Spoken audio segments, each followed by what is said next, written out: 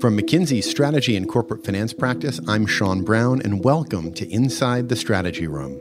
This year has been a challenging one for boards of directors.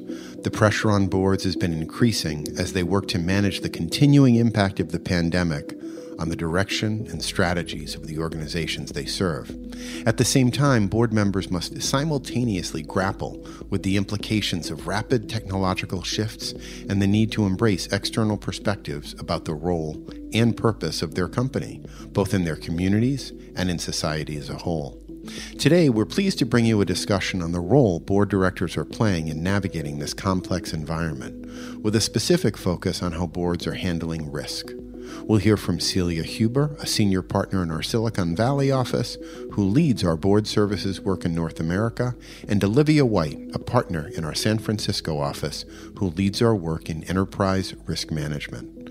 Olivia will kick us off with a question for Celia. So, Celia, with the companies where I've spent most time, it always strikes me that it's one thing for the board to feel real obligation and to talk about its role and strategy, but it's actually quite another thing for the board to really be actively setting strategic direction. What do you think executive management sees as the role of the board right now? Yeah, well, in fact, that is a great question, because when we talk to board members and survey them, they say their most important role is setting overall strategic direction. And they continue to see this growing in importance.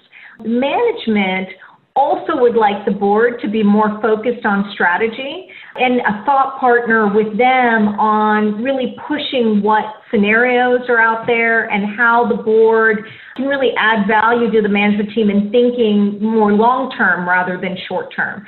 And so I would say that in my experience holds across companies of all sizes and ownership structures and pretty much all industries as well, of really wanting the board to be value enhancing in pushing the management team on strategy.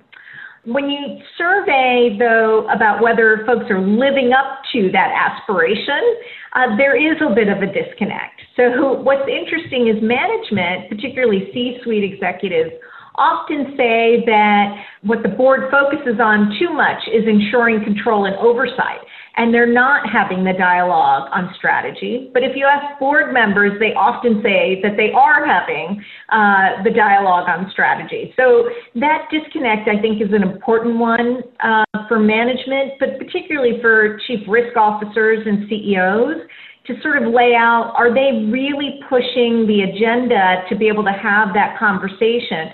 Or have they packed so much in the agenda that we're really marching through the oversight role and don't have time for the discussion and thought partnership role?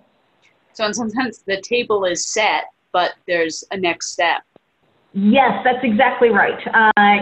Many board members complain about getting hundreds of pages of materials before the board meeting and not really having the opportunity to discuss. And I think that's one of the important things in setting up a successful value-enhancing board. So we interviewed about 1,000 board members just last week, so post-COVID, and we asked them, where do they spend their time? The number one answer for the board members, as I alluded to, was strategy. But the second, and very closely behind it, so 35% said strategy, 32% said resilience and financial liquidity, and then 21% said risk management out of the group surveyed. And so you can see that these areas are all important. Risk management is very close, as well as financial liquidity and resilience, very close to strategy in having the board's share of mind right now, post-COVID. And so that's just something to keep in mind as COVID-19 has really upped the ante on risk management and understanding the current risk environment. So as you say, it's really difficult, if not impossible, to talk about the current risk environment without also talking about COVID-19. So we think about future scenarios in terms of two dimensions that really matter. So the first, that's how the virus is spreading. And this includes the impact of the public health response, ranging from the potential at the top to really rapid and effective control of virus spread, to partially effective but with some resurgence, to real broad failure of public health interventions and real and rampant spread. And there's a second dimension to help frame what might happen macroeconomically, and that's the impact of economic policy. And, since the crisis started in April, we've been polling executives across the world to see what scenarios they think is most likely, given this way of framing the potential future. And we're asking them about the global economy. Since we began, executives have been voting for what we call scenario A1 most frequently, where public health response is broadly effective. And the virus response is reasonably effective, but there is regional resurgence. Then what should a risk manager or even a board of directors take away from this in managing their company? Well, the thing that strikes me as most important here is the fact that there's a tremendous amount of uncertainty. It could be bad and it could be worse than it's been, but we still don't know. What that means is that risk needs to be actively managed, and people continue to need to have triggers that tell them, hey, I think things are moving in a worse direction, or maybe things are getting better, and use that to help shape the way that they're making decisions for the future. What do you see when you look at this through the lens of a board? Look, I see a lot of uncertainty too, and one of the things I think it's important to help share with the board is what are the drivers of those uncertainties. And so maybe if we think about one of the main drivers, it's really around vaccines. And there are a number of drivers that we would illustrate underneath whether vaccines are going to make a difference and how soon. Everything from the vaccine profile, and I think the two important things is the efficacy of the vaccine and, quite frankly, how quickly folks get it and get covered. So efficacy and the vaccine profile are the first driver. The timeline, how soon are the vaccines approved, and what is the availability and capacity to get those in the hands of people who need them. The distribution requirements. So the first vaccines that were announced to go to trials were vaccines that required really very cold refrigeration, so freezing distribution. We hope that some of the other vaccines won't require that same level of distribution specialization and maybe just regular refrigeration. And then, of course, the epidemiology. So what are the segments of the pandemic that are severe, and when does the vaccine reach those pieces? There's clearly a range of outcomes. And I think this is really important as board members to start asking for what are the drivers underneath, and for risk officers to really be able to describe those drivers. Because then the next step is to then talk about what are the business implications of those. So one example might be at some of my clients that do health insurance. If folks don't have a vaccine and aren't comfortable going to the doctor, utilization of medical procedures, doctors, et cetera, is lower, and that then affects how they're planning for the next year. However, if folks feel more comfortable being able to go into a hospital to have, say, elective procedures, we know that utilization will go up. So depending on your industry, you can take some of these drivers and start to extrapolate then what might be the financial implications and operational implications for next year. Susie, I have a question for you on level of detail. In considering the drivers of the risk and uncertainty, is the board going to want to know all of this? More detail, less detail? I think you're going to have a variety of board members and personalities. Part of the, elegance and art in managing a board is being able to move them along to making key decisions without having to linger in the detail, but having them believe that you have gone through all the detail so that they feel confident that management has truly assessed the risks that are involved. So what I would argue is you'd want to come up with a few options or scenarios for how you see the world evolving, and then give them a peek under one of those of how you've evaluated the drivers, and then be able to go back up to the scenario version to talk through the implications for the business. I guess the other thing that I have in my mind is that in some industries, the board will rightfully want to go deeper than they will in others. So you mentioned healthcare, and I know in the work that I've done and the conversations I've had with companies that are actually really concerned directly with health implications, they, I think, rightfully want to know an awful lot more about the specific drivers versus those that are working in an area, like tech, for example. It matters, but not in the same level of detail. Does that resonate to you?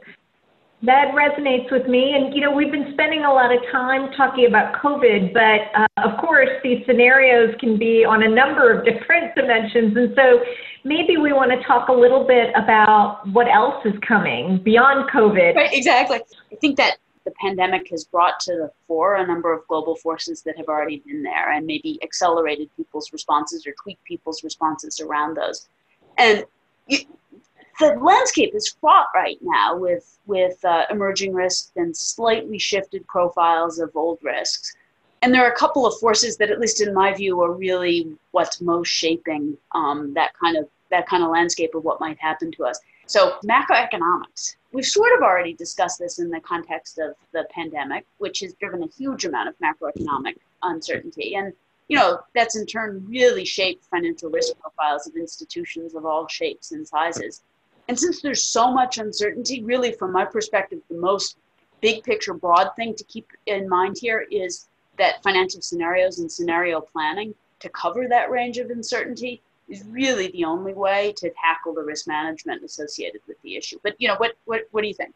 Well, one other thing that's happening in the boardroom, so I agree with that, and I'll just add that financial stimulus and kind of the packages that the government has put out has been very important to many businesses. And so both in terms of, do their customers have money to spend, and also can they keep their operations running and employment? And so in those macroeconomic scenarios, what I see is a lot of board directors saying, do we take the government bailout or the loans, and what's the implication going to be long term? Is it going to be enough to get us through the dip without changing the structure of our company, or do we need to do that too? And so there's macroeconomic forces combined with this fiscal stimulus that I see as part of the conversation that's happening.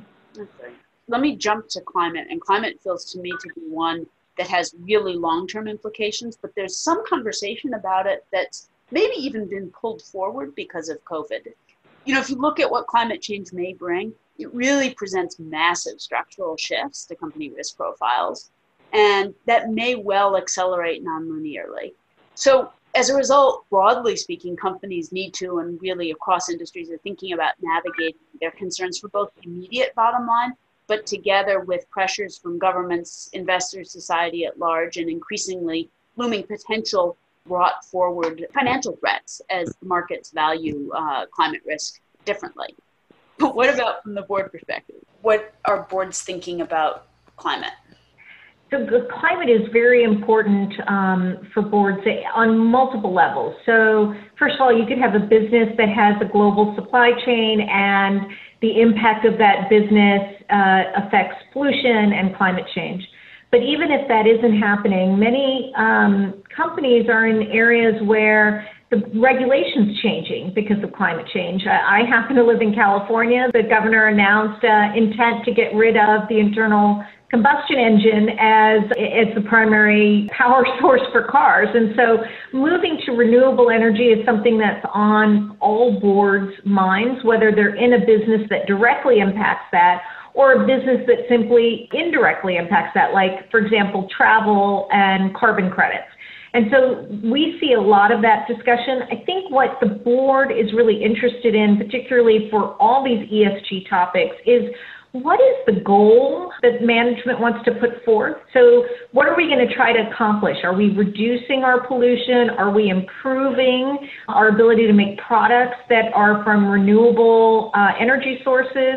And how do I measure that as a board member? What do I hold you accountable for? And so I really think that's kind of the discussion that's been happening about climate change. It's really that nitty gritty of, okay, what is our plan and how do I know if we get there? So let's shift to one that most people will at first blush associate with opportunity, and that's the digital revolution, right? I mean, it's increased availability of data, connectivity, but all of that also comes with the potential for large-scale failures or security breaches by malicious actors. And also we're living in a world now where consequences, including reputational backlash, if you look at the role of social media and the way that the internet now functions, can cascade extremely quickly, which really does shift the whole complexion of risk profiles. So, yeah, boards. Absolutely. And for boards, they're interested in all those things, particularly the cybersecurity, because they really view that as part of their role of making sure that they're safeguarding their different stakeholders.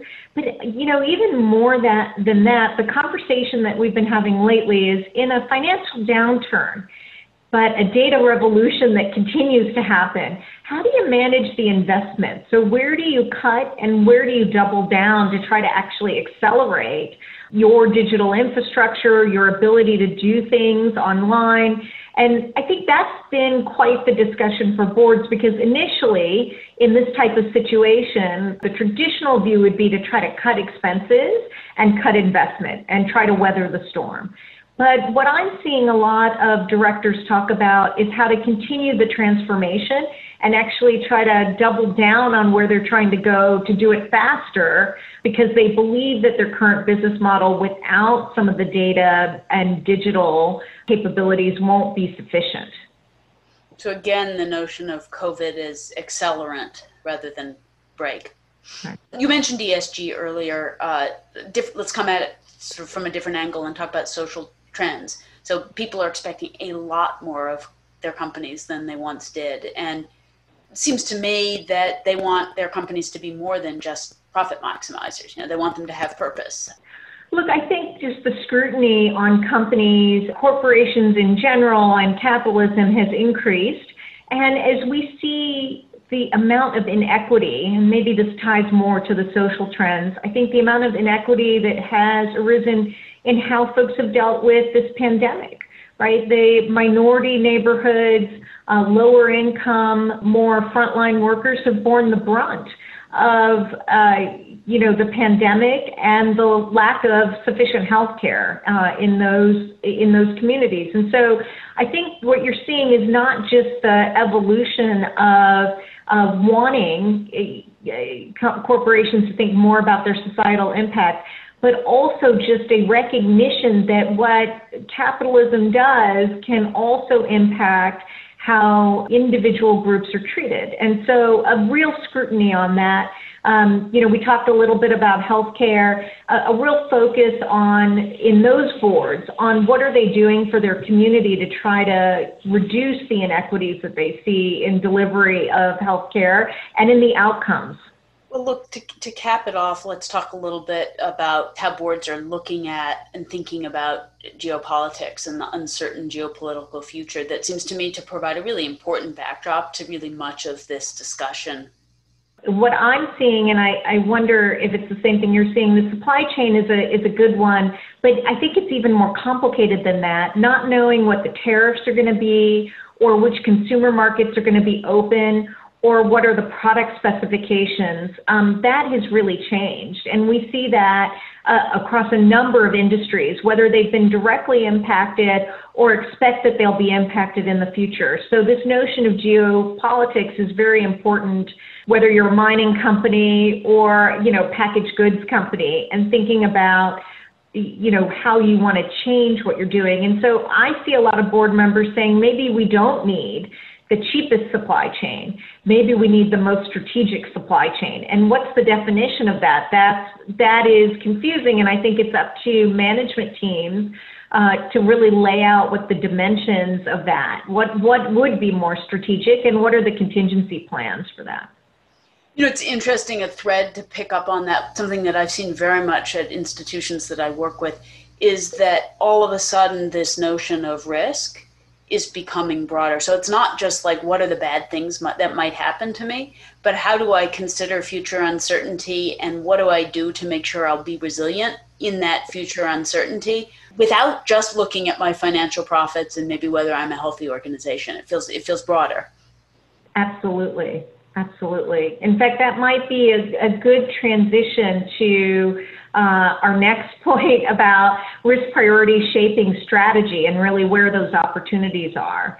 And so one of the things that I think it's worthwhile talking through is how those risk priorities cover a spectrum of opportunities. And so the board has been really hyper aware of resilience and which risks are driving that. So, for example, I talk to board directors all the time that say that their companies, and particularly their management teams, have been very resilient and risen to the occasion during COVID-19, maybe even more than they would have suspected. So that's great news. But there are exceptions. And so we have seen companies that have ended up in bankruptcy or thinking about the new big risk or how to deal with reputational issues during this time. And so I think that's really important to think through, what do I need to do to be resilient in the future? Okay, so this notion of resilience, much discussed, it sounds great, but what do you mean by it? Look, that's a very good question. And I think resilience is a little bit in the eye of the beholder, but I think we would talk about it and try to structure it in 5 areas. Financial resilience, which is solid capital position, liquidity, earnings. Very clear. So operational resilience. We were just having the discussion about supply chains, but also distribution, internal operations can all be part of that. Organizational resilience. We often talk about succession planning. During this pandemic, it's taken on a new role about when does the workforce come back? Am I going to lose some talent because they don't want to come back, because they've moved and they want to continue to work remotely? And what kind of risk culture do I have across that organization when they do get back, either in the office or continue working remotely? Reputational resilience, and we've seen that across the board. I was talking earlier about the inequities in healthcare. That's one example of thinking through what are the reputation risk metrics. And then lastly, I just bring up the business model. So do we have an adaptable business model? And so I think all of those things are really important. Structuring this discussion for the board, that it's not just the left-hand column of financial resilience, but we need to think about all these dimensions, is a really important role for the Chief Risk Officer. What types of risk topics does the board discuss most? I think this is an interesting question, Olivia, because I think it's, easy to say I've got a set of risk issues that either interest rate risk or cybersecurity that I'm tracking, and I just give an update to the board every single time. I think when we were talking about the art of working with the board, some of it is thinking through what's on their mind for the risks that are coming up. And so I often get boards saying, well, I saw an article that this is happening or that's happening, and what are we doing? A great example that happened just recently was the conversation about social media and marketing, and on which platforms are we doing that. And, there's been so much discussion about the different platforms and and how they're running those platforms with relation to their guidelines and security. And, a risk manager has to be flexible in thinking through what is the top of mind issues that are popping up. And even if you weren't prepared for your board agenda to go that direction, be prepared to be able to answer that. I think that's incredibly fair, and that executive management and boards really these days can't accept, given their job, recipe-based approaches to risk management. It can no longer be, I'm going to give you a matrix of the most important risks by impact and by likelihood. It needs to be a much more dynamic thing than that. And in fact, to close this off, we'd like to talk just a little bit about what implications of this whole conversation are for risk managers themselves. I really see enterprise risk management of the future as resting on 3 distinct capabilities. First, there's just setting the risk appetite. It's sort of a delimitation of how much risk you're going to take. And in today's world, when companies do this, if they do it, not everybody does it explicitly, people have typically defined the capacity for risk in financial terms. And there's a question of, okay, given that risk, how much money do I have to hold aside? How much capital do I have? How liquid do I need to be, et cetera? And in the future state, with the context of everything we've been talking about, a really much more dynamic approach to delimiting risk appetite is going to be necessary. And it's going to need to be an approach that's not just about financial risk, but really about all different kinds of risks, and that really enables people to make decisions not on sort of an annual basis about how much risk they want to take, but on a real-time basis to make sure that they're asking about the right questions. And for me, that really leads into the second real capability, which is detecting risks themselves and also detecting control weaknesses. So where do you think you have controls against risks that you realize might not actually be as good as you thought they were? And then finally, deciding what do you actually do about things, right?